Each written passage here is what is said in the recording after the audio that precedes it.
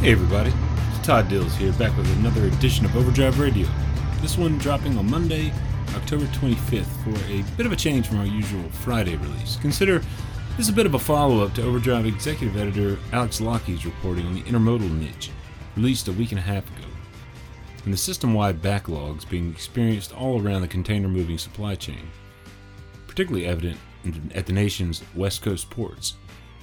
What we didn't get to in that three-part report was a perspective from among the top volume ports on the East Coast. For that, I reached out to small fleet owner-operator George Berry, working out of the Port of Virginia principally. He's a uniquely qualified source to voice owner-operators' views on just where congestion issues at the ports originate. For years now, he's been a voice in a group called For Truckers by Truckers, on social media, around port and other intermodal drivers' issues. And his small fleet leases with 5 owner-operators now out of Virginia. For Truckers by Truckers continues today.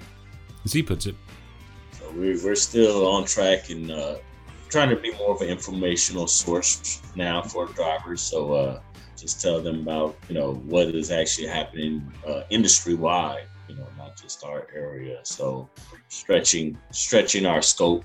We're making some traction in that area. So since the President of the United States raised port issues as a national concern almost 2 weeks ago, there's been no small amount of finger-pointing as to just who's to blame in the days since among supply chain parties.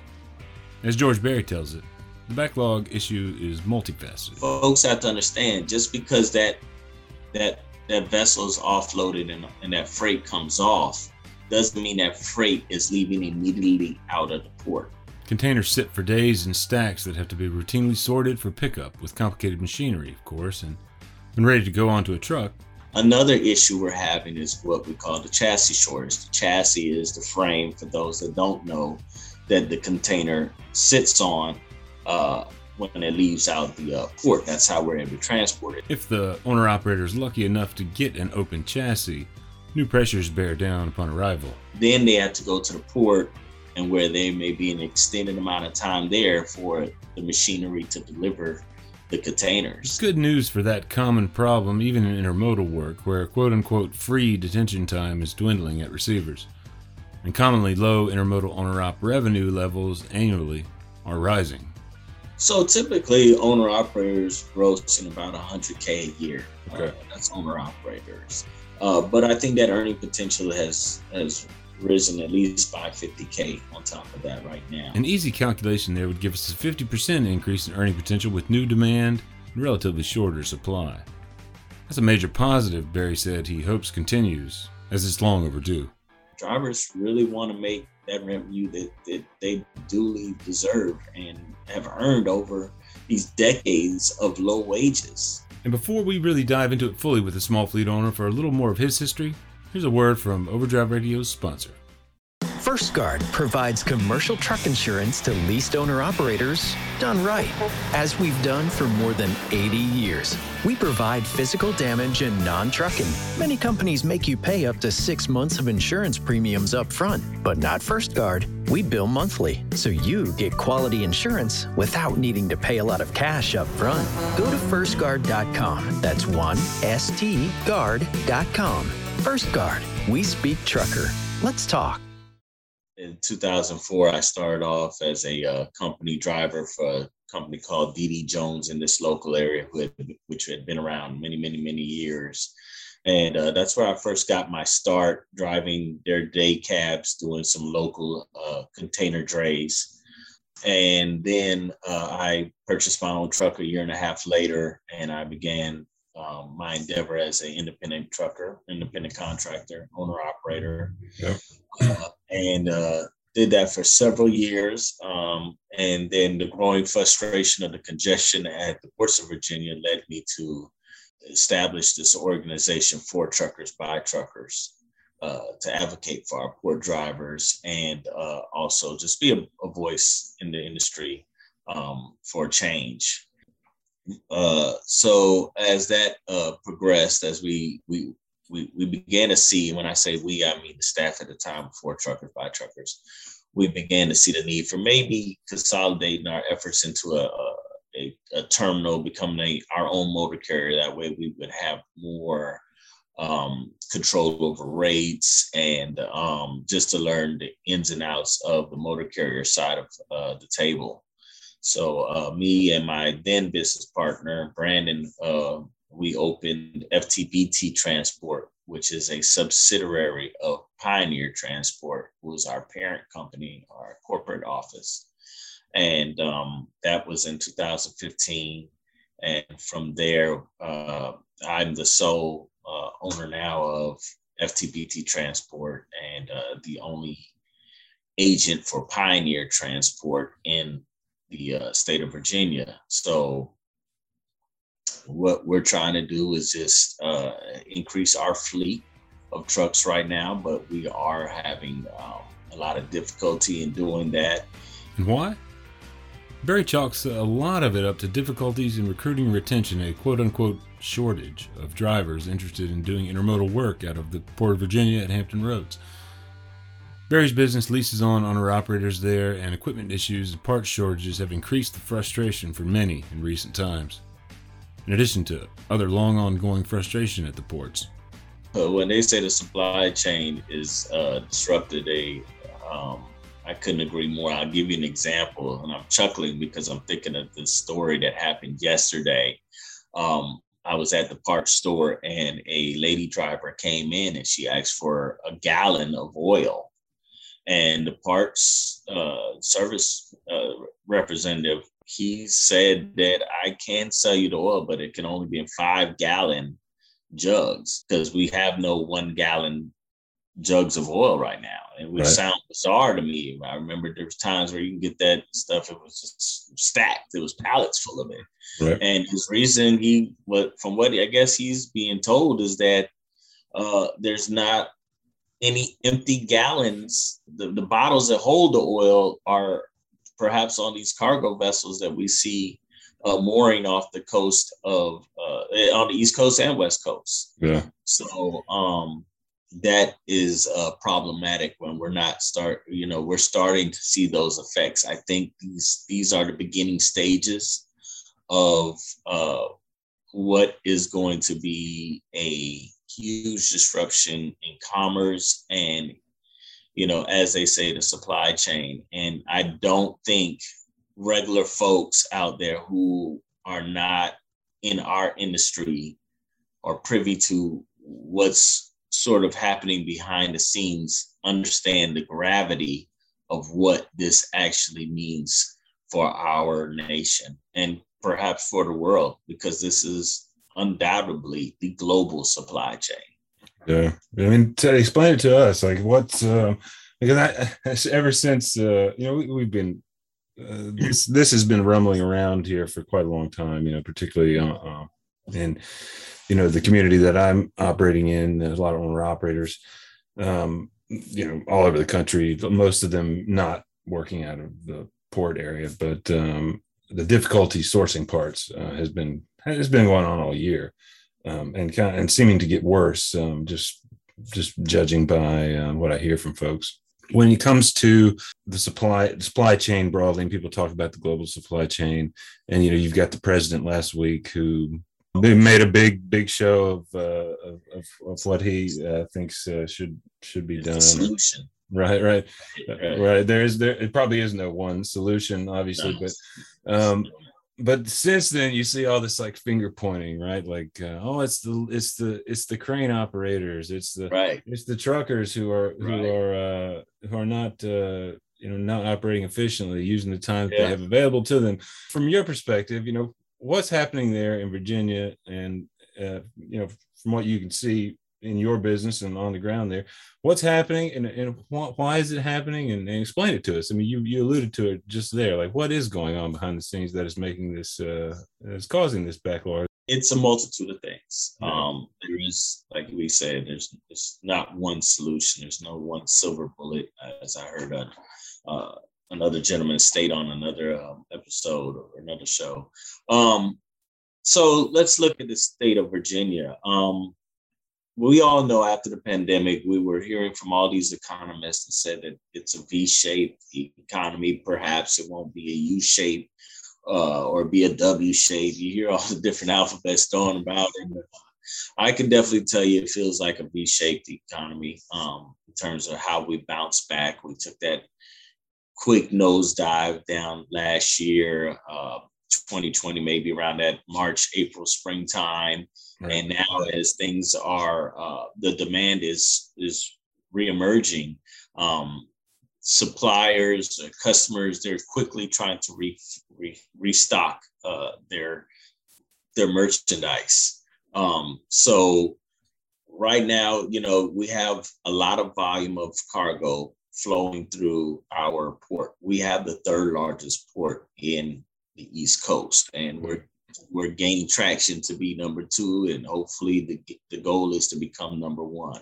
The Port of Virginia really got ahead of a lot of the infrastructure needs to match the size vessels that have increased and the amount of freight that is being put on these mega vessels that are coming in the way of increasing their stacking capacity, being able to open up more storage availability for these large container vessels. On top of that, they received some of the largest, I think maybe the tallest ship to shore cranes that they have in the industry here at the Port of Virginia, where I think no other port can really say that. We also widened and deepened our channels through the Chesapeake Bay so we can receive some of those larger vessels.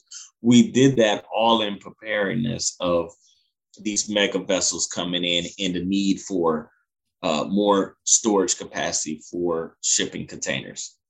So what a lot of folks don't realize is that these steamship lines, which you may see CMA, Evergreen, Hapag-Lloyd, whatever the case, Maersk, they are allowed so many days to be able to store their containers on the port for free.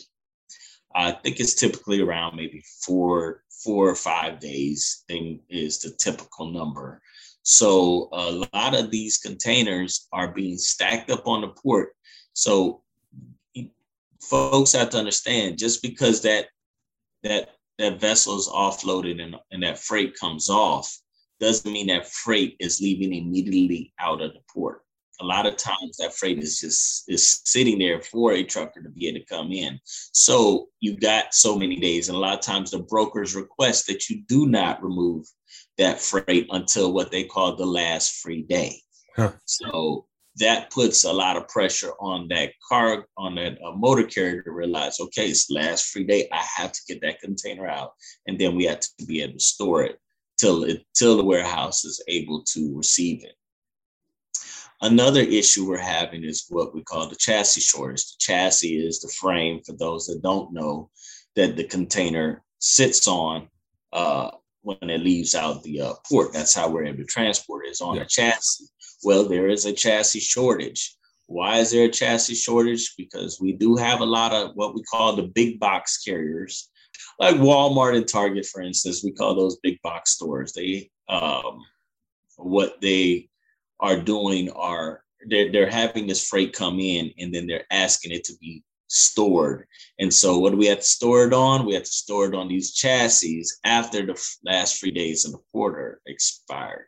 So they've what you may have heard on any news outlets is that some of these big box stores have even chartered their own vessels. They are having their own equipment. I hear there's Walmart containers now with the name Walmart on the side. That's usually hadn't been the case. They would usually, lease these from the steamship lines. Now they're creating their own shipping containers. So we have all this happening, and this puts the driver at a disadvantage, because when you do have a driver that's available to go, there may not be a chassis, because a lot of those big box companies have these containers stored on chassis, and so there is no available. So sometimes drivers are waiting 2 hours, I've heard, just to get a chassis, and then they have to go to the port, and where they may be an extended amount of time there for the machinery to deliver the containers. And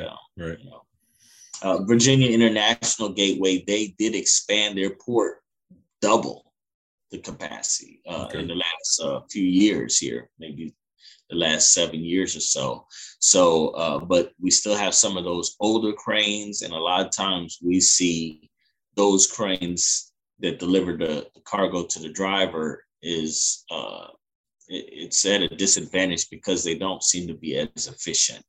In reality, they are working 24/7, these cranes. They're even when the driver gates are closed, these cranes are still operating. They're what they call grooming the stacks. In other words, they're moving freight to the front so that when the drivers come in the morning, it's a shorter distance that the cranes have to travel to be able to put the freight on the truck driver.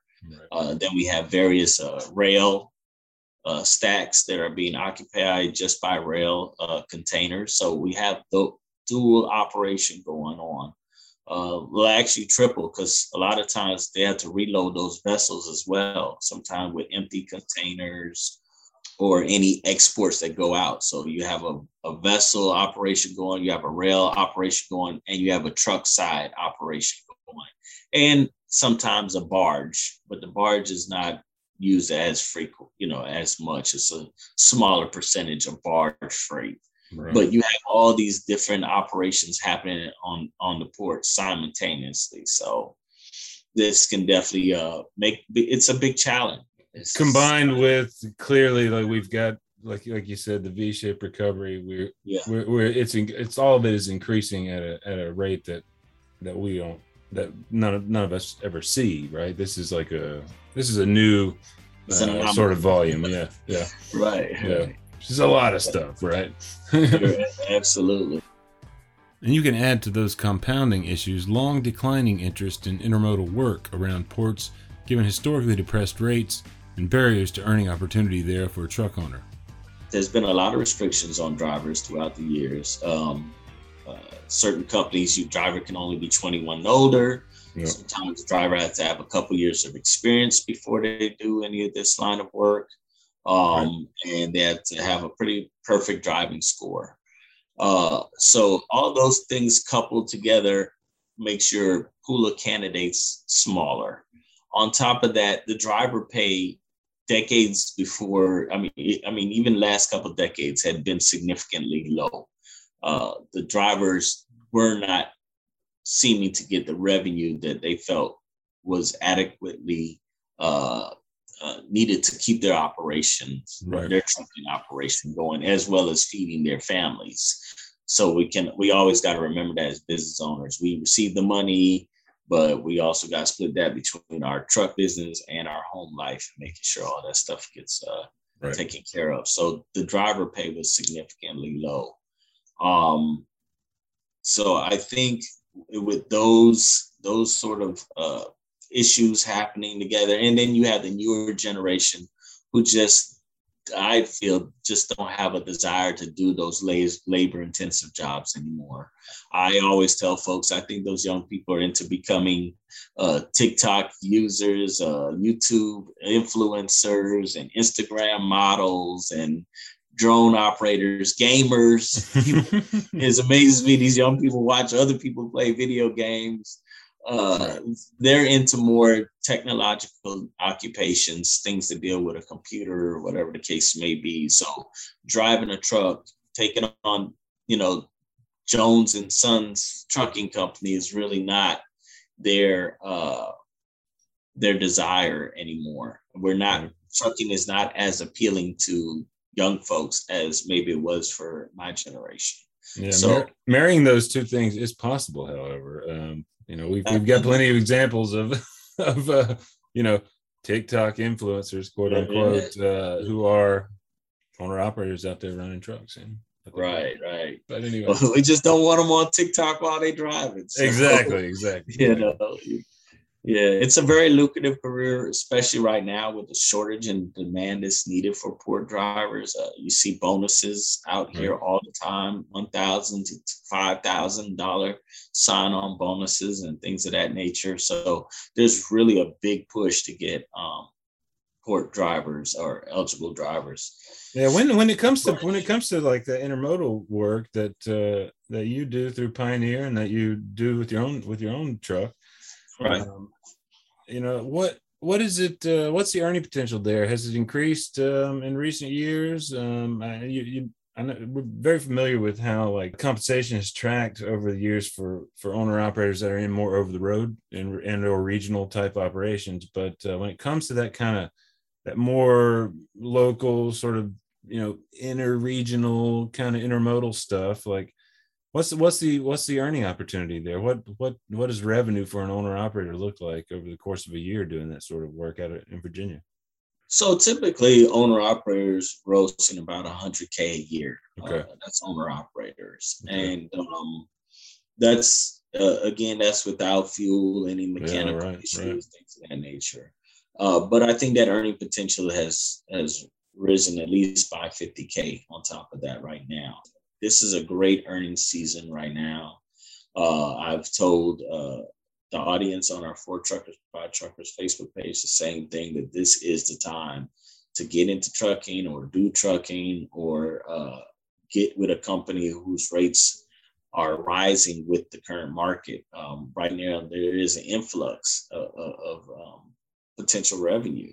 Yeah. So I don't think this, potential drivers should sleep on this opportunity. I think this is the time to hop on there, and it's mostly through mileage. Some companies probably still pay a flat rate, and not too many pay hourly unless you're a company driver.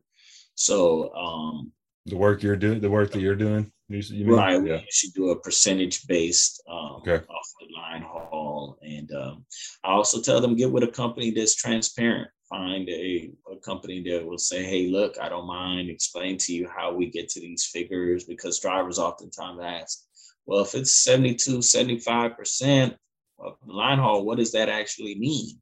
Yeah. Can we actually see the real, numbers? And if you're not with a company who's willing to do that, then you may want to reconsider where you're at.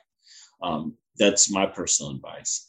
Yeah. Outside of that, it's a competitive market, so we have to stay within a certain range in terms of our rates. Not saying that we're looking to gouge customers or whatever the case may be, but look, the driver's rates have been so low for so long. We're wondering why, we can't attract more drivers or retain drivers, because we dealt with these port congestion issues in the past when drivers were left to be the stool pigeons in that sense. And we were the guinea pigs, basically, while this whole infrastructure construction thing was happening. Just as well as I know, anytime you go through a construction zone, the speed is slower, and the terrain is a little rougher. Yep. It's the same thing when you do an infrastructure upgrade on the port on ports. There's drivers are going to feel the burden of sort of that ongoing delays getting in and out, and everything else. Ongoing development is challenges. So we had to endure that. So with all that taking place, now that things are built up, we're ready to go. I mean, drivers really want to make that revenue that they duly deserve and have earned over these decades of low wages. Give me a picture of what it looks like down there at you guys' port, in terms of the backups that we're seeing today. Is it visible?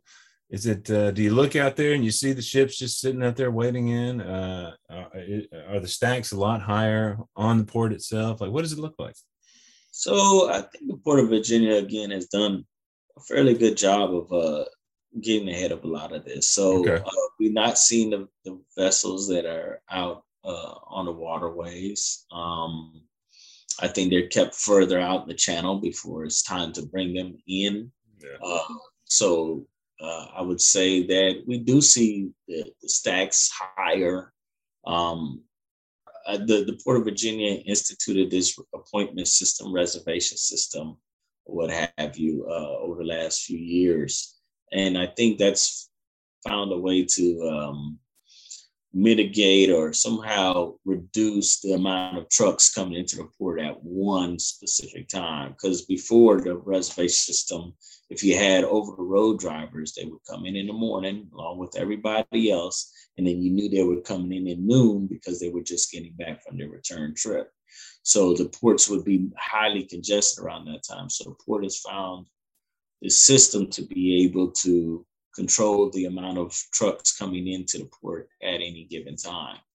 So sometimes that works as an advantage, sometimes it's a disadvantage. Some folks like it, some people hate it. You know, It depends on who you ask in this area. You think it's overall been a good thing, though, in terms of just kind of spreading the traffic out there? It works well when you can keep the turn times down. Yeah. So if you're only allowing 200 trucks in at that hour, then you should be able to serve those 200 trucks a lot more efficiently than you would have if you had no control over the amount of trucks coming in. Now that you have that number, you know how many are set to you that you're going to receive within that time. You need to have the adequate labor that's going to ramp up production. It has to move more efficiently. I think there needs to be more oversight on the labor. How do we know that they're not goofing off or whatever the case may be when they're operating this equipment that is remote? Those cranes do not have human beings in there. Right, they are remotely controlled in a building, and we can't see what's happening on the other side as a port driver. You may be sitting there on the wait pad, basically where you wait for your container to come over and sat down. But sometimes that container is just sitting there dangling over your chassis, and you're wondering, well, what in the world is going on? Right. So I've also spoken to the port recently at a port productivity meeting we have, where I sit on as the driver representative and ask that they do an audit on the equipment that they have out on the port. I feel as though if this is $1 billion state-of-the-art port, then the technology needs to stay up with that. We need to have phones that we can reach the labor to let them know if we have a situation. Sure. Damaged phones and things where we can't even reach somebody is it's unhelpful. We also had to have other instruments there that are helpful for the port driver, and they have to be functioning. They cannot remain inoperable for long periods of time. We need to have a better system. Even when drivers get into the port, oftentimes they're put into a queue situation, more specifically Virginia International Gateway, where drivers have to get out of their trucks and go to each truck in that queue to find out who was last, so you can find your place in line. It's a very nerve-wracking system that has not changed. They may have increased the amount of stacks that they have. They've increased their interchange lines. But once you get in there, that design is still flawed, and it still creates frustration amongst the drivers, even to the point where it's been physical altercations. And the port has not addressed that well in my view. And while those challenges all do exist at the Port of Virginia, George Berry said they're not to the level of congestion and frustration being experienced out west in California that we've all heard about these past several weeks. In addition to many of the same issues he detailed in Virginia, a big part of California's challenges, in his view, goes straight back to the California Air Resources Board's drayage and wider truck rule restricting port operators to run only newer model year vehicles. Those restrictions were put in place on pre-2007 emission spec engines serving the ports well before trucks running in the rest of the state, furthermore. I can speak a little bit about California. I'm a California kid myself. Oh, you are? Okay. I can also see why they've sort of built this disaster chamber on their own. I know that you cannot drive a truck. I believe it's under 2011 in the state of California. Now you've limited the amount of trucks, year models that a driver can purchase. Now, folks, some of the drivers can't afford those newer trucks. Right. And then on top of that, then, you can't really drive. Most of these drivers are driving at night in the port of Long Beach and Los Angeles because you really can't work during the day. When the president announced 24-hour operation, well, those drivers are stuck in, have you ever been in LA traffic before? So those drivers really don't care to work during the day because of the traffic issues that, California is facing. A lot of times those drivers aren't able to go into HOV lanes and things of that nature. We're prohibited from doing that. And then you have union workers, and they have sort of a certain master contract. They're only able to work so many hours and do with so much work. So when, the countries went to these labor forces that are unionized, and I'm not here to bash unions at all, there are certain guidelines that, these ports have, these private ports or state ports have to adhere by. So you have a combination of a lot of issues, including the chassis shortage. So some of these parts for the chassis are on those vessels that are, out there in the Pacific Ocean. So they've kind of created this conundrum, in my opinion, on their own. And they're going to, when they say you make it, you're going to sit in it and stew. And that's basically what's going to happen with Los Angeles, Long Beach. So all the news reports about folks going out there and, getting their Christmas and holiday shopping in early, I strongly suggest that.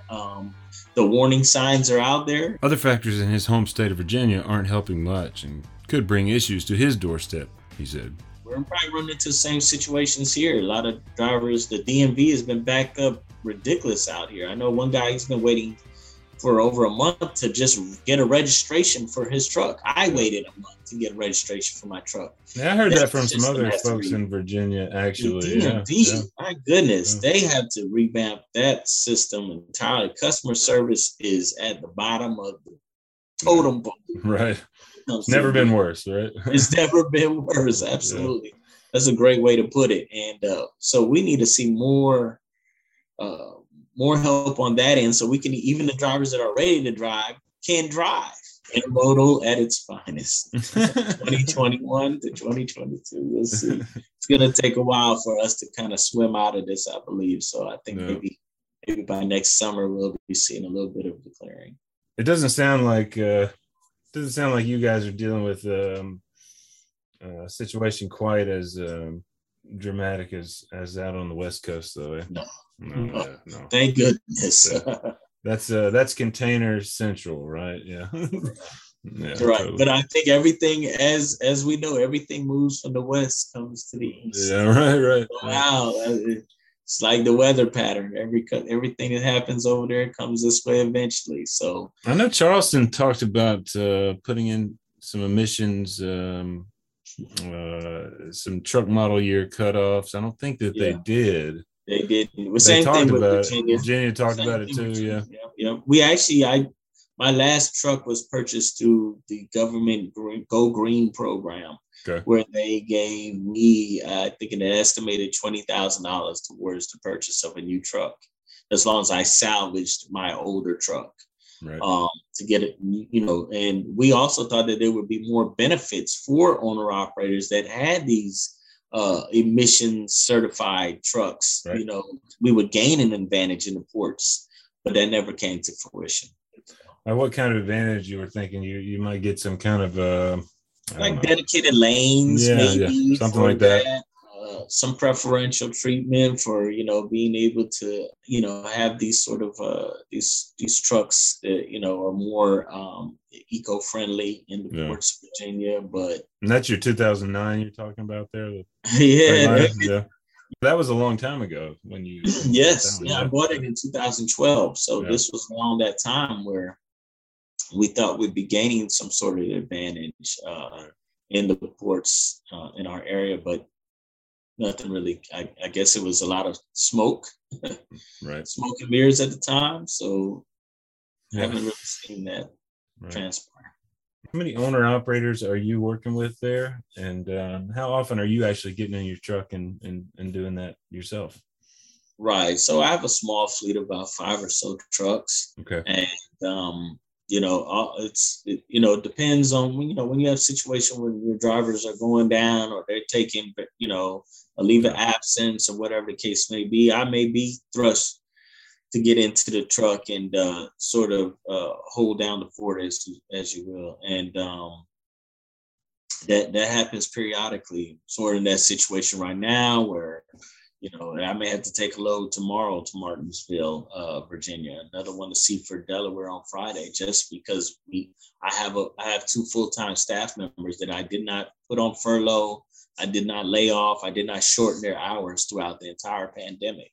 Right. So I want to continue to be able to give them that benefit of staying employed as we weather the storm of getting, hopefully potential more drivers on, and we can increase our fleet. Is that the biggest that you've been in terms of the fleet there, or have you gone up and down over the years? Yeah, it's really been sort of like a roller coaster for us. We've been up to anywhere from 9 to 10 drivers at a time, and unfortunately, sometimes when you deal with staffing changes, things of that nature, you sort of deal with it. It can kind of go up and down when drivers are just trying to be in the best position for themselves as well. So. Yep. It has been a roller coaster for us. I think that's how business is generally with most folks. It's never going straight up. Right. So it's almost like the stock market. You never know. Right. They might crash. Yeah. You can go into. I'm in a bearish season right now for all my stock investors out there. That's that stock talk right there. I'm in a bear season right now. And it's not purely local work, but it's pretty close. What you guys do, and so drivers are getting owner operators in at least your company are probably getting home every night or close to it, anyways, right? Right, that's ideal. But some of these warehouses are dealing with staffing shortages as well, labor shortages, and that's what has sort of, sometimes keeps drivers even longer at these distribution centers. And a lot of times companies now are going to, it used to be a 2-hour market range in terms of detention. Mm-hmm. That's when the driver stays there at the facility. Now that's dropping down to 1 hour free. For a lot of these facilities versus the 2 hours they were granted before. Right. Just because the drivers don't want to be sitting there, sure, for, periods of time. Well, that's good, right? I mean, I guess anything to sort of hurry folks along, give them the right kind of incentive, I guess. Right. Drivers feel that if I'm on duty, I should be getting paid. There's no occupation I know out there where you're on duty for 2 hours and you didn't get a dime. Most times you're sitting somewhere, whatever, you still getting paid because you're on duty. And I feel that should change in this industry. Should be a 0 detention free time.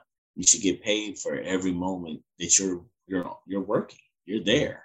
What's the typical rate for that that you see from folks you guys are delivering to? I think anywhere you see companies anywhere right now, presently, I would say anywhere from maybe $50 to $100. Right. Is the hourly pay for detention. So to the truck, right? Yeah. Yep. That makes sense. That sounds in line with what I've heard from others and kind of tried to calculate as kind of fair compensation, for time lost, right? For income lost. Exactly. Where can folks find you, George? It's over at the Facebook page for 4 Truckers by Truckers? 4 Truckers by Truckers on Facebook. They can also find me on LinkedIn, just George Berry. It's only this guy with this smile. That's me. Or you can find us at Pioneer Transport BA on Instagram, Pioneer Transport BA on Facebook, and our website, www.pioneertransportba.com. Hey, how you like that? It's all there. So here's a big thanks to small fleet owner-operator George Berry for his time. You can find Overdrive's Niche Hauls series reporting from a couple weeks back via overdriveonline.com/tag/niche, NICHE, niche-hauls, or look for a link in the show notes for this podcast. Overdrive Radio is a production of Overdrive, the voice of the American trucker. It's edited and produced by me, Todd Dills, with no small amount of support from Overdrive Extra contributing writer Paul Marhofer, Overdrive news editor Matt Cole, social media coordinator Holly Young, and executive editor Alex Lucky. When they say you make it, you're gonna sit in it and stew, and that's basically what's gonna happen with Los Angeles, Long Beach. So until next time, keep it pro out there.